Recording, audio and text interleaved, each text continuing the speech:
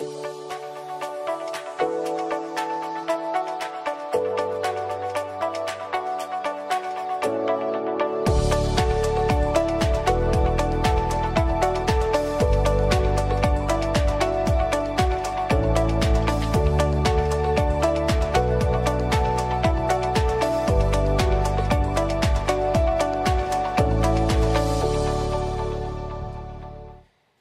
good morning, everyone. It's wonderful to be with you. God bless you. Why don't you take a moment just to turn around and say hi to each other? I don't think we've had a chance to do that yet. Just greet one another, bless each other.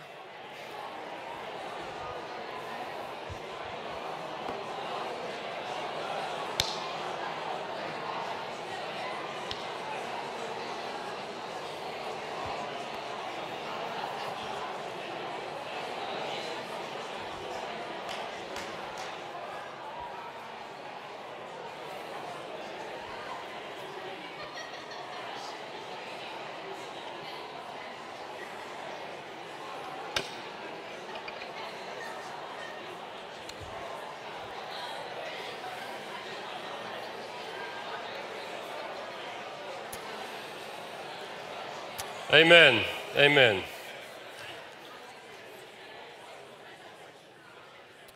Well, as Linda mentioned, we're in a series on our values as a church. We're looking at our values as a church in preparation for Vision Sunday, and this is really the DNA question that Bob mentioned last week. What makes us us? Who are we as a community of faith? And today we're looking at our fourth value. The other three that we've looked at so far: we want to be a renewed humanity, a priesthood of all believers, a church of disciple makers, and today, if you've been around this church over the last few weeks, I doubt this one's going to surprise you at all. We want to be a people of the Holy Spirit. And let me read this value to you, which will be on the next slide. A people of the Holy Spirit who practice God's presence with maturity, passion, and grace. A community of both word and spirit, biblical, joyful, creative, thoughtful, supernatural. We desire the gifts and power of the Spirit for ministry and service and encourage everyone to join in. We'll also draw from church history and engage with ancient spiritual practices such as rest, meditation, fasting, and silence. We are one, and we pray that by His Spirit, God will do the impossible. Let me pray. Lord, I thank you so much for this opportunity to be together this morning, to look at your word, to be encouraged, to be challenged, to be equipped, to be strengthened, to be built up. And Father, I thank you that you have poured out your Holy Spirit on the church. As we see in Acts 2 on the day of Pentecost, your Spirit, like tongues of fire, rested on your people and filled them with courage and boldness and power to do the ministry of Jesus, to go and make disciples, to be your people. So we can't do this without your Spirit. We thank you that you've not left us as orphans, but Lord Jesus, as you said, you would fill us with yourself, with the Spirit of truth, who would reveal you to us, who would lead us into all truth. And so we pray that as we look at this promise together this morning, that you would do that you would challenge us where we need to be challenged and comfort us where we need to be comforted. And we pray this in Jesus' name. Amen. Amen. So it's the year 2005, and we were a few months into our church planting adventure in Vancouver. And it had started out pretty well. We had a really good core team that had gathered. Students from the university were beginning to join us. They were coming along. We're a few weeks in, we'd already seen some wonderful people come to faith in Jesus. There was loads of excitement, and all of that was really awesome. But I was also starting to realize, as a leader planting a church for the first time, being in my mid-20s, that I actually had no idea what I was doing. Now, we'd done a lot of research, we'd done a lot of planning. I'd written some amazing sounding mission plan documents, like it was going to be incredible on paper. But like in a war zone, once the guns start firing, the plan goes out the window, and it's just, we're doing whatever we can to survive. And that's how it felt. We were holding on for dear life, and all of this stuff was going on, and I didn't know what I was doing. And one of the things that was happening is that conflict was beginning to emerge in the leadership team, kind of in the core leadership team, because we had a lot of competing ideas about what kind of church we were going to be. Now, we had talked about all these things, but it became apparent that once we actually got going, that everyone was bringing their own idea of what sort of church they wanted this to be, often actually coming out of broken experiences of their disappointments with the church in the past, and they were bringing that into the team, and it was causing conflict because there wasn't unity among us about what we were actually doing. And so I was too inexperienced as a leader to know how to chart a course through that, to kind of bring us all together and figure that out. And as a result, the conflict got worse, and a number of the core team left the church. And I was reeling, like these were people who we had prayed with and said, we're going to do this together, we're going to be together through thick and thin, we're going to plant this church and see God do something amazing, and then they left.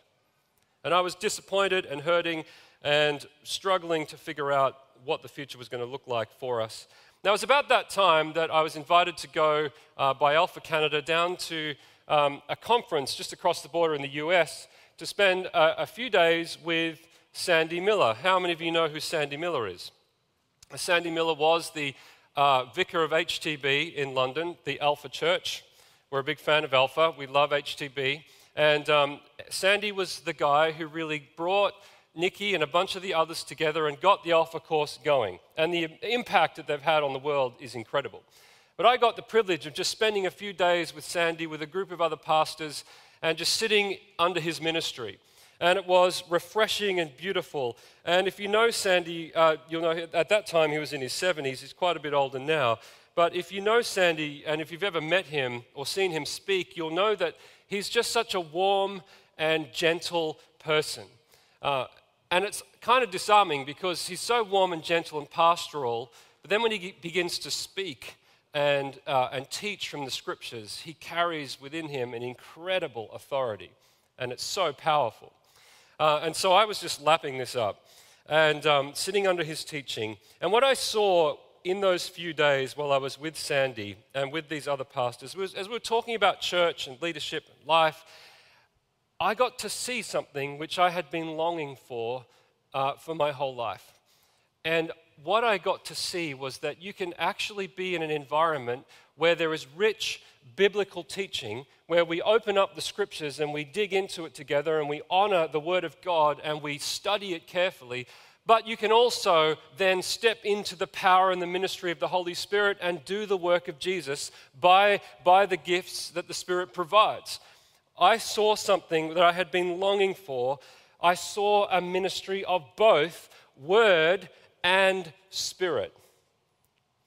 In many contexts, as I'm sure you guys are aware, you'll be in a church where they're very strong in the word, strong expositional, expository, exegetical preaching, but there's very little space given to the gifts of the Spirit, other than teaching and the pastoral gifts.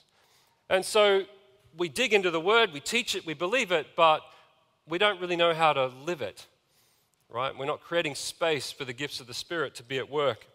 And then, of course, there's the opposite problem where you've got churches that treat the Bible like a choose-your-own-adventure novel. Grab a verse here and a verse there, but the real stuff isn't happening until we kind of get into the ministry and we start using the gifts of the Spirit. And the problem is, of course, that if you're doing that unmoored from the Bible, it can end up going into some really weird territory and become actually quite abusive and controlling and traumatizing.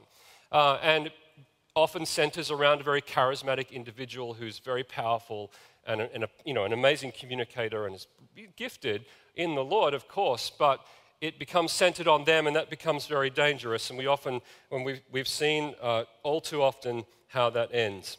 Now, I didn't want either of those things, and what I saw in Sandy was a humble, gracious, wise ministry steeped in the Word of God, in the centrality of the Word of God, but also giving space for the Spirit to move and work among the people of God.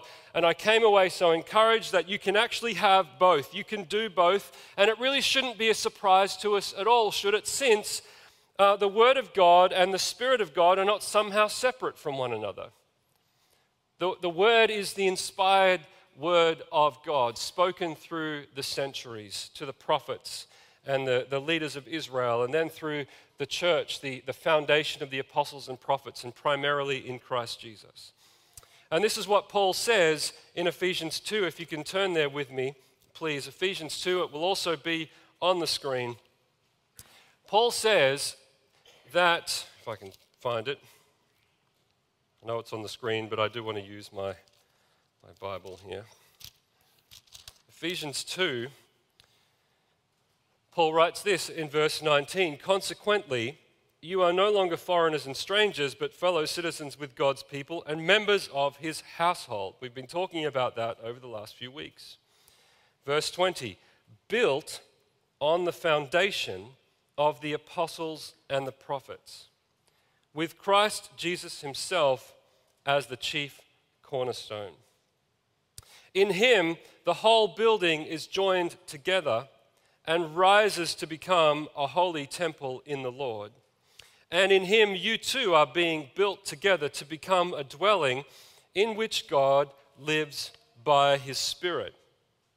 So, friends, what Paul is saying is that the church is established in both of those realities, on the foundation of the apostles and the prophets. That's the scriptures, that's the old covenant and the new covenant, the foundation of the Word of God, but it's being built by the indwelling and empowering presence of the Holy Spirit.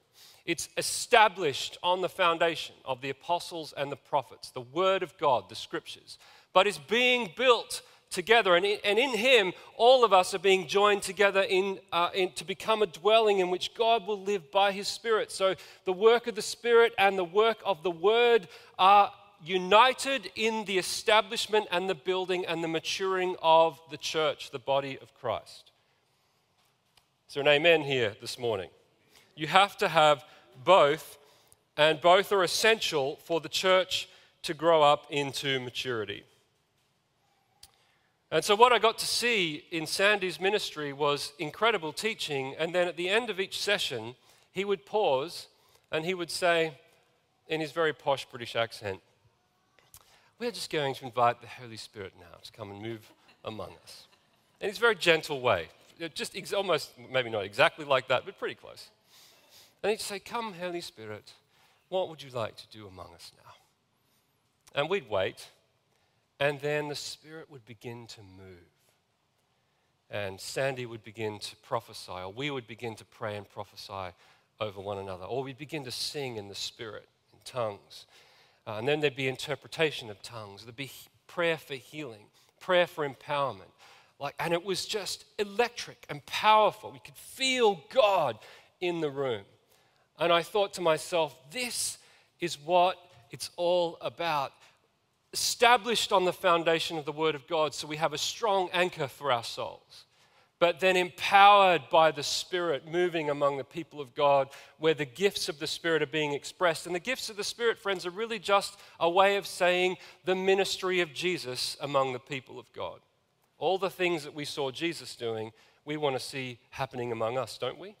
I mean, we preach it, we believe it, we pray for it, so let's do it.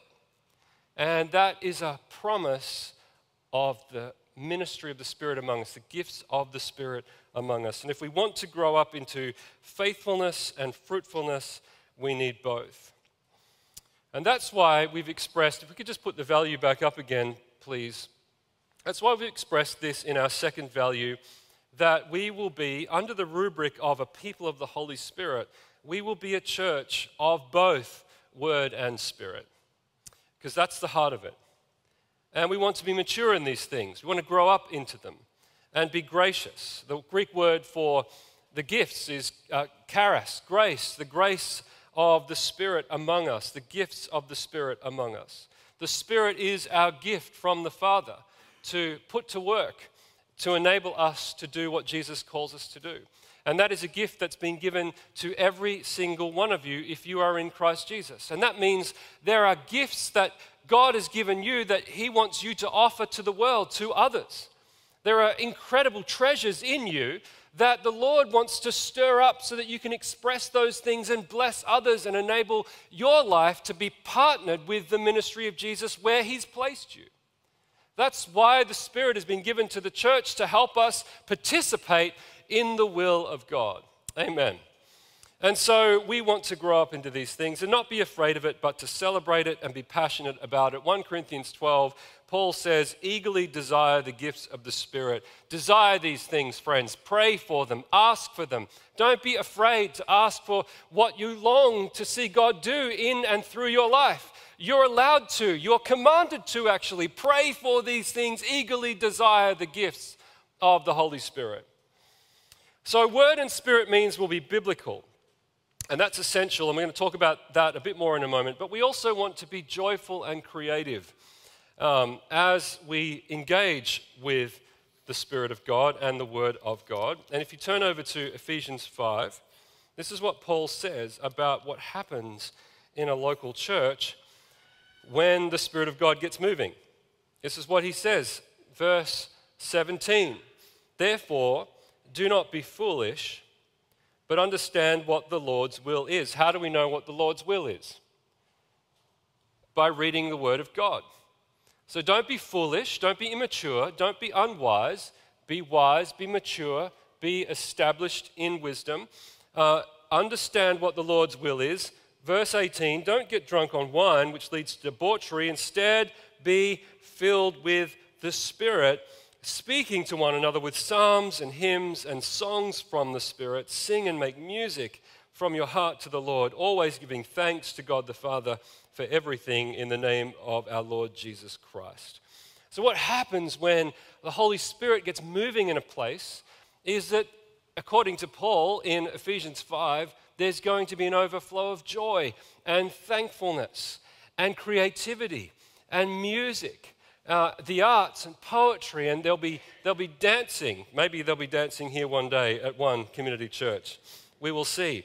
There'll be songs from the Holy Spirit, songs sung in tongues, songs that are inspired by the Holy Spirit. Sing and make music in your hearts to the Lord. Do you see the picture he's painting for us here? That when the Holy Spirit is at work in the body of Christ, there's an overflow of creativity and thankfulness and joy and celebration and music and worship. Right? And that's, I think, one of the ways that you can tell if the Spirit of God is being given permission to move in a place is look at the way that people worship. Now, I'm not talking about whether you raise your hands or not. I'm talking about whether it's really coming from the heart. Is there a passionate desire to seek the face of God? Are we longing for His presence? Are we praying like our lives depend on it? You know, is there a sense of celebration and joy? Or are we all kind of clammed up, you know, afraid of what people might think of us if we lift our hands or sing too loudly or sing off key? You know, that you can tell when you're in a place where there isn't freedom for the Holy Spirit to move, but you can tell when you are in a community where there's freedom for the Spirit to move, there's a sense of peace in the way they worship. It's not stressful, it's open-hearted, it's thankful, it's joyful, and people long to enter in together. Don't we want to be a church like that? And we will be supernatural friends. We'll see the gifts of the Spirit at work, and we will long for everyone to partner with that, to participate with that. So Ephesians 4, let's look at this. Ephesians 4, Paul says that Christ himself gave the apostles, so he's talking about what Christ has done for us, first of all, at the beginning of chapter 4, and then Christ has ascended, he says, and then after his ascension, he has sent gifts through the Spirit of God. Christ himself, so the gifts of the Spirit are from Jesus himself, gave the apostles, the prophets, the evangelists, the pastors, and the teachers to equip his people for works of service so that the body of Christ may be built up until we all reach unity in the faith, in the knowledge of the Son of God, and become mature, attaining to the whole measure of the fullness of Christ. Then we will no longer be infants, tossed back and forth by the waves, blown here and there by every wind of teaching and by the cunning and craftiness of people and their deceitful scheming. Don't you love that sentence? the cunning craftiness of people in their deceitful scheming. Instead, speaking the truth in love, we will grow, all of us reaching unity. We will grow to become in every respect the mature body of Him who is the head, that is Christ. From Him, the whole body joined and held together until every supporting ligament, every person in the church grows and builds itself up in love as each part does its work. What are the consequences of not letting the Holy Spirit move in such a way in the church that the gifts of the Spirit can be expressed? What are the consequences? You read Ephesians 4, and the consequences are that the church stays trapped in immaturity. It doesn't grow up. It's foolish. It's vulnerable. It's tossed here and there by every wind of teaching. It is not being established in love. That is the cost of not letting the Holy Spirit do His work. If we resist or grieve or quench the Spirit, we are condemning ourselves to a church experience of immaturity, of foolishness, of being vulnerable to deceit, of not growing up, and not being an empowering place where everyone finds their calling and their ministry and are able to, in confidence, express that ministry both within the body and in the world. That's the consequence. And so as a church, we have to be committed to allowing the Spirit of God to work among us as we study the Word, yes, but then put it into practice, not just being hearers of the Word, but doers of the Word also. If we allow the Spirit of God to do among us what He wants to do, the benefit is, the reward is that we grow up into maturity. We become established. We become wise. We become strong. We become enabled and empowered to help one another, do what Jesus has called us to do, building ourselves up in love as each part, as each person does what they've been called to. Are you with me? This is why this has to be one of our values, because if we ignore this, we imperil ourselves to a church experience as the body of Christ here in Blackburn of immaturity and vulnerability and powerlessness.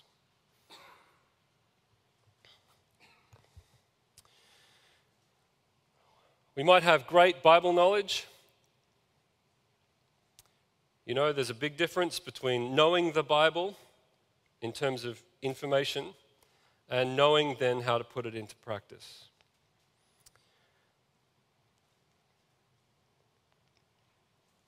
Now, we've talked a lot about, over these last few weeks, about how we can step into some of these things in terms of engaging with the Holy Spirit, learning to pray, studying Scripture.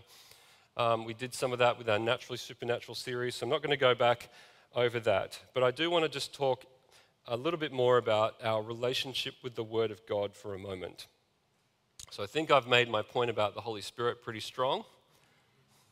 Let's talk about the Word of God for a moment. As Christians, we are people of Scripture. We are people of the book. We are shaped by the Bible. And everything we do and everything we understand about being a follower of Jesus is established on the foundation of the Word of God, of the Scriptures. And that's what Paul makes clear in Ephesians 2, and there are so many other passages we could draw on. And you simply cannot have a rich, growing, deep relationship with God without encountering Him in His Word. That's what we see in the life of Jesus, don't we? Jesus was a man of the Scriptures, of the Word of God. He quoted Scripture. He used it in spiritual warfare when he was tempted by the devil in the desert. When he was troubled and anxious, he would pray the Scriptures. He prayed the Psalms in the Garden of Gethsemane. He quotes Scripture continually, and he understood his own identity and mission in terms of what the Scriptures themselves had promised. So Jesus was a man of the Scriptures, of the Word of God. And so following his example, which is our example for all of life, we should be the same way, do the same thing, have the same heart. Be men and women immersed and oriented around and obedient to the Scriptures. But here's the thing, the Scriptures don't stand alone. The Word of God as I've already mentioned, was written under the inspiration of the Holy Spirit, and it is the Spirit and the Word working together in us to enable us to encounter God and to be transformed. This is what Paul says in 2 Timothy 3. You have it on the screen. But as for you, continue in what you have learned and have become convinced of, because you know those from whom you learned it, and how from infancy you have known the Holy Scriptures, which are able to make you wise for salvation through faith in Christ Jesus. Now, this is the thing. All Scripture is God-breathed. We know that's a reference to the Holy Spirit, the breath of God, the ruach of God. All Scripture is God-breathed and is useful for teaching, rebuking, correcting, and training in righteousness, so that the servant of God, that's us, may be thoroughly equipped for every good work, right? So we know that the Scriptures are foundational for us in terms of how we understand salvation, the ministry of Jesus, and what it means to be equipped in righteousness to do the will of God, and to understand how we can partner with Jesus in every good work. We need to be reminded, friends, sometimes though, don't we, that the Word of God actually is powerful. We need to be reminded that the Word of God is powerful and that the Spirit of God works through the Word to transform your life and to renew your mind. Rob Reimer says this: when the Spirit breathes on a word in Scripture, it stirs within you. It leaps off the page at you. And this is the moment of divine breakthrough. This is the moment, if you'll let it, when the piercing of the heart can take place and the deep work of transformation can begin. Every time you pick up the Bible, you are one Holy Spirit breath away from a fresh encounter with the living God. You are one breath, I love that, away. One Holy Spirit breath away from a fresh encounter with the living God. Is that how you approach the Scriptures when you read it? I understand we're very busy and it's very hard to engage deeply with the Bible. And unfortunately, that means we often turn it into a book of pious platitudes or encouraging little thoughts to help us get through the day. And it ends up being a bit like, a catch-up at the cafe. You see someone, at Aunt Billy's that you're there just minding your own business, going through your work, and you bump into someone you know. It happens to me a lot when I go there. It's quick little check-ins, like, hey, it's great to see you. You guys are so awesome. Love you guys, amazing. And then, see you later. I'm just going to get back to the rest of my life. And that's often how it goes when we read the Scriptures. It's a quick little check-in, a little pop-in. Hey, God, how's it going? Lovely to see you. You're awesome. Now I'm just going to get back to the rest of my life.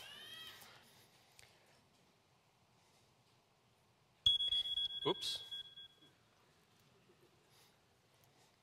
Psalm 19. This is what the Word of God can actually do in us if we will let it.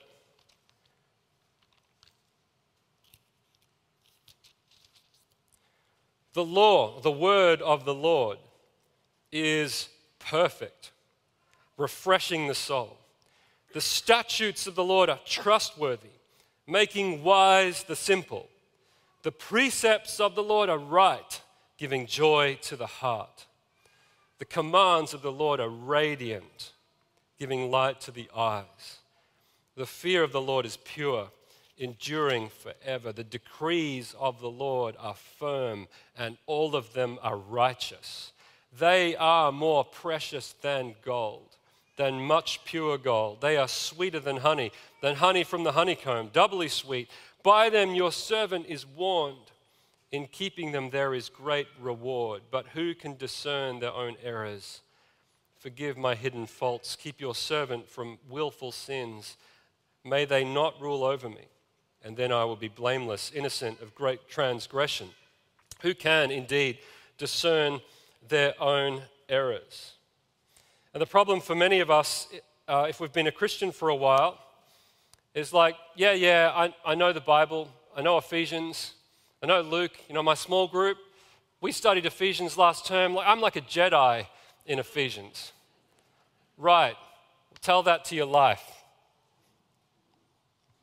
Okay, there's a big difference between knowing the information contained in the Bible and letting that transform you. Deal with the deep stuff in you, the stuff that you don't want to deal with, the stuff you don't like to bring into the light. And yet, as Psalm 19 tells us, the words of the Lord are pure and radiant, giving light to the eyes, establishing us in righteousness and truth and purity, healing our lives and our minds and our bodies when we let the Word of God go into deep places within us. Hebrews 4:12, the Word of God is active and alive, sharper than any double-edged sword. It penetrates even to dividing soul and spirit, joints and marrow. It judges the thoughts and attitudes of the heart.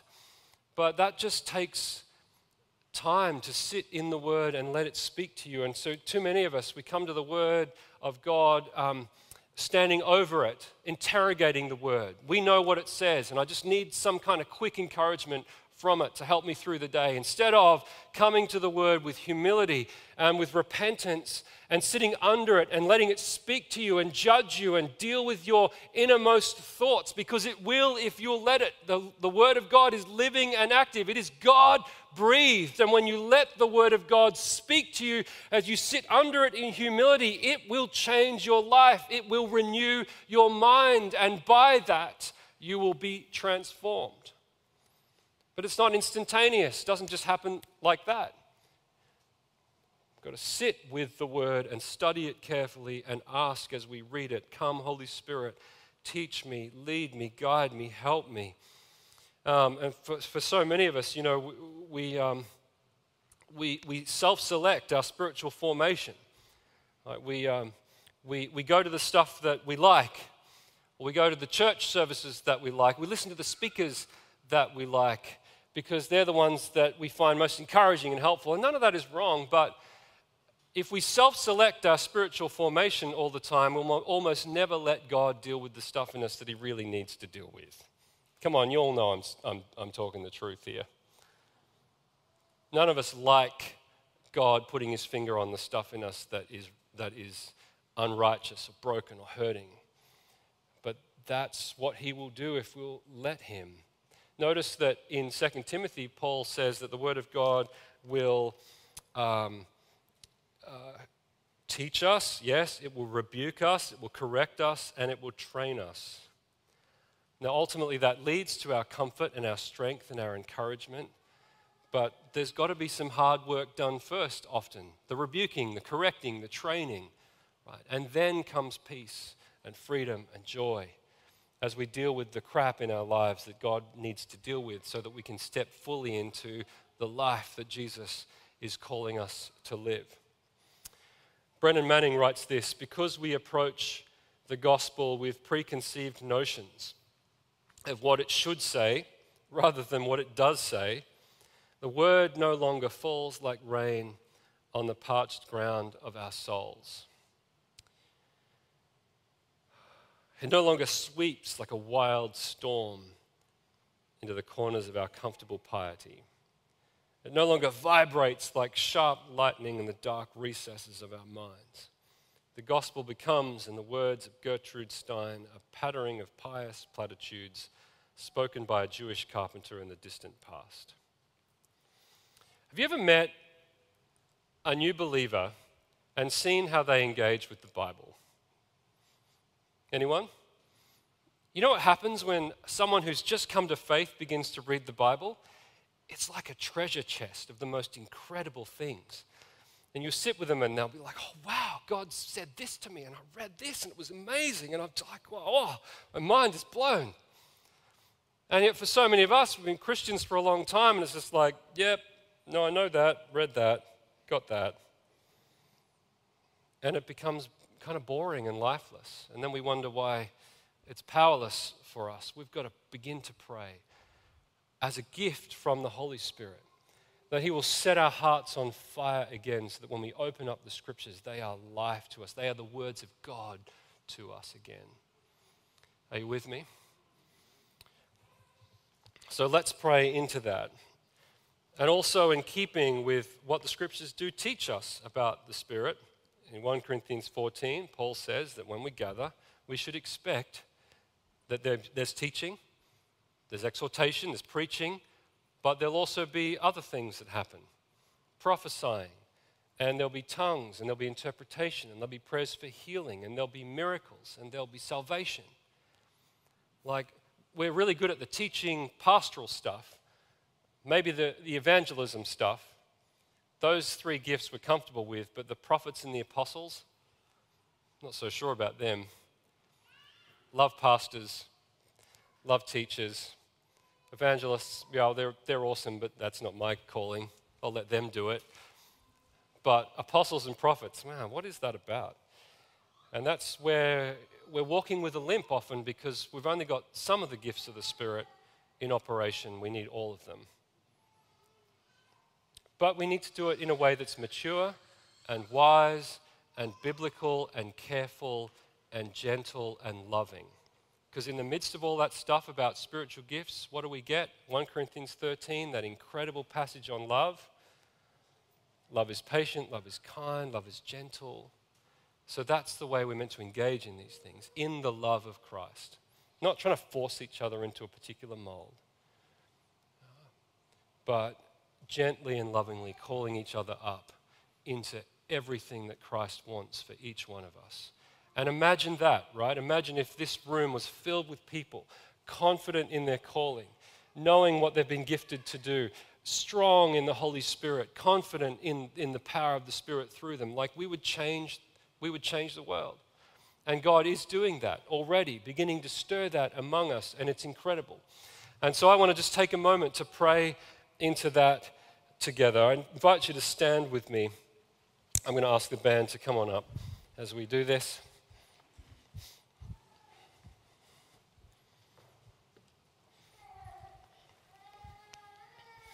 I just want to keep this very simple, very simple. I invite you just to close your eyes, open up your hands. The breath of God. Just take a deep breath. Breathe in the Holy Spirit. Come, Holy Spirit. What would you like to do among us right now? What would you like to do?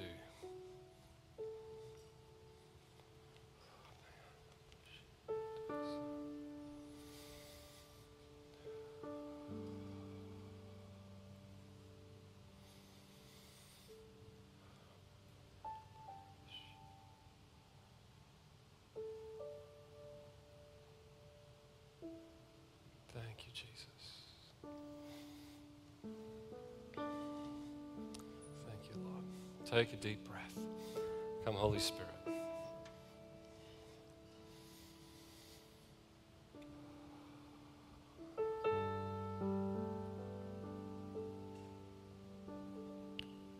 Just feeling like the Lord is saying that there's some people here today who got some bad news this week. Maybe it's a health issue or a financial issue or something to do with a loved one. If that's you, just while we've all got our eyes closed, I invite you just to raise your hands to your Father in heaven. If you've got some bad news this week and you need some comfort from the Holy Spirit,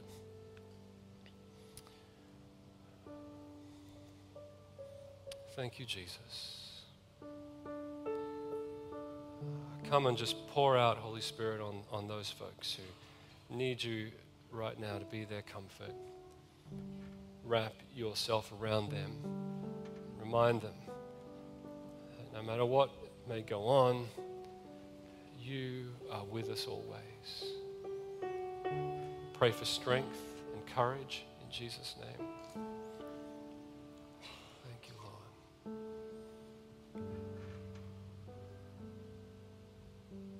Thank you, Jesus.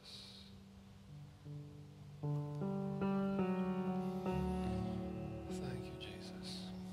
And if anyone here would just like to be filled with the Holy Spirit, to be refreshed, maybe you have grown a little jaded, a little cold in your heart, and you want that fire to burn again, those fires of His love. Thank you, Jesus. just reach out to him and invite him. You don't need someone to pray for you. The Spirit of God is here. He is with you. Just reach out to him. Say, come, fill me again. Fill me again, Lord. Refresh me. Thank you, Jesus.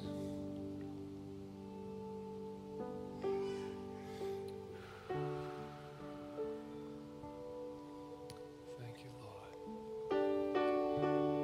Thank you, Jesus. Thank you, Jesus.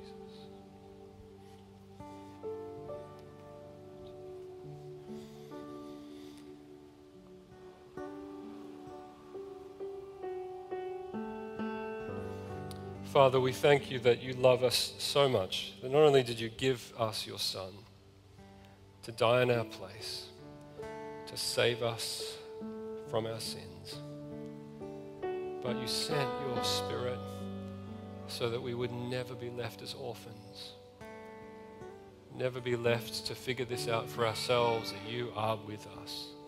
And you've given us your word, which is record of your speech and your actions throughout history, and we can read that and it's still living and active. And I pray that everyone here this week will, when they open up the word, it'll be living again for them, and as they read it, it'll be life to them again. Lord, thank you, and we bless you. We love you. Keep leading us into all you have for this church and for each individual. And as we prepare for next Sunday, Vision Sunday, I pray, Lord, that this work we've done in the values and what we're praying for the future will really set us on a path to being the church that you have called us to be. That's our heart. Lord, we want to fulfill your purposes for us in our own time and place in this generation.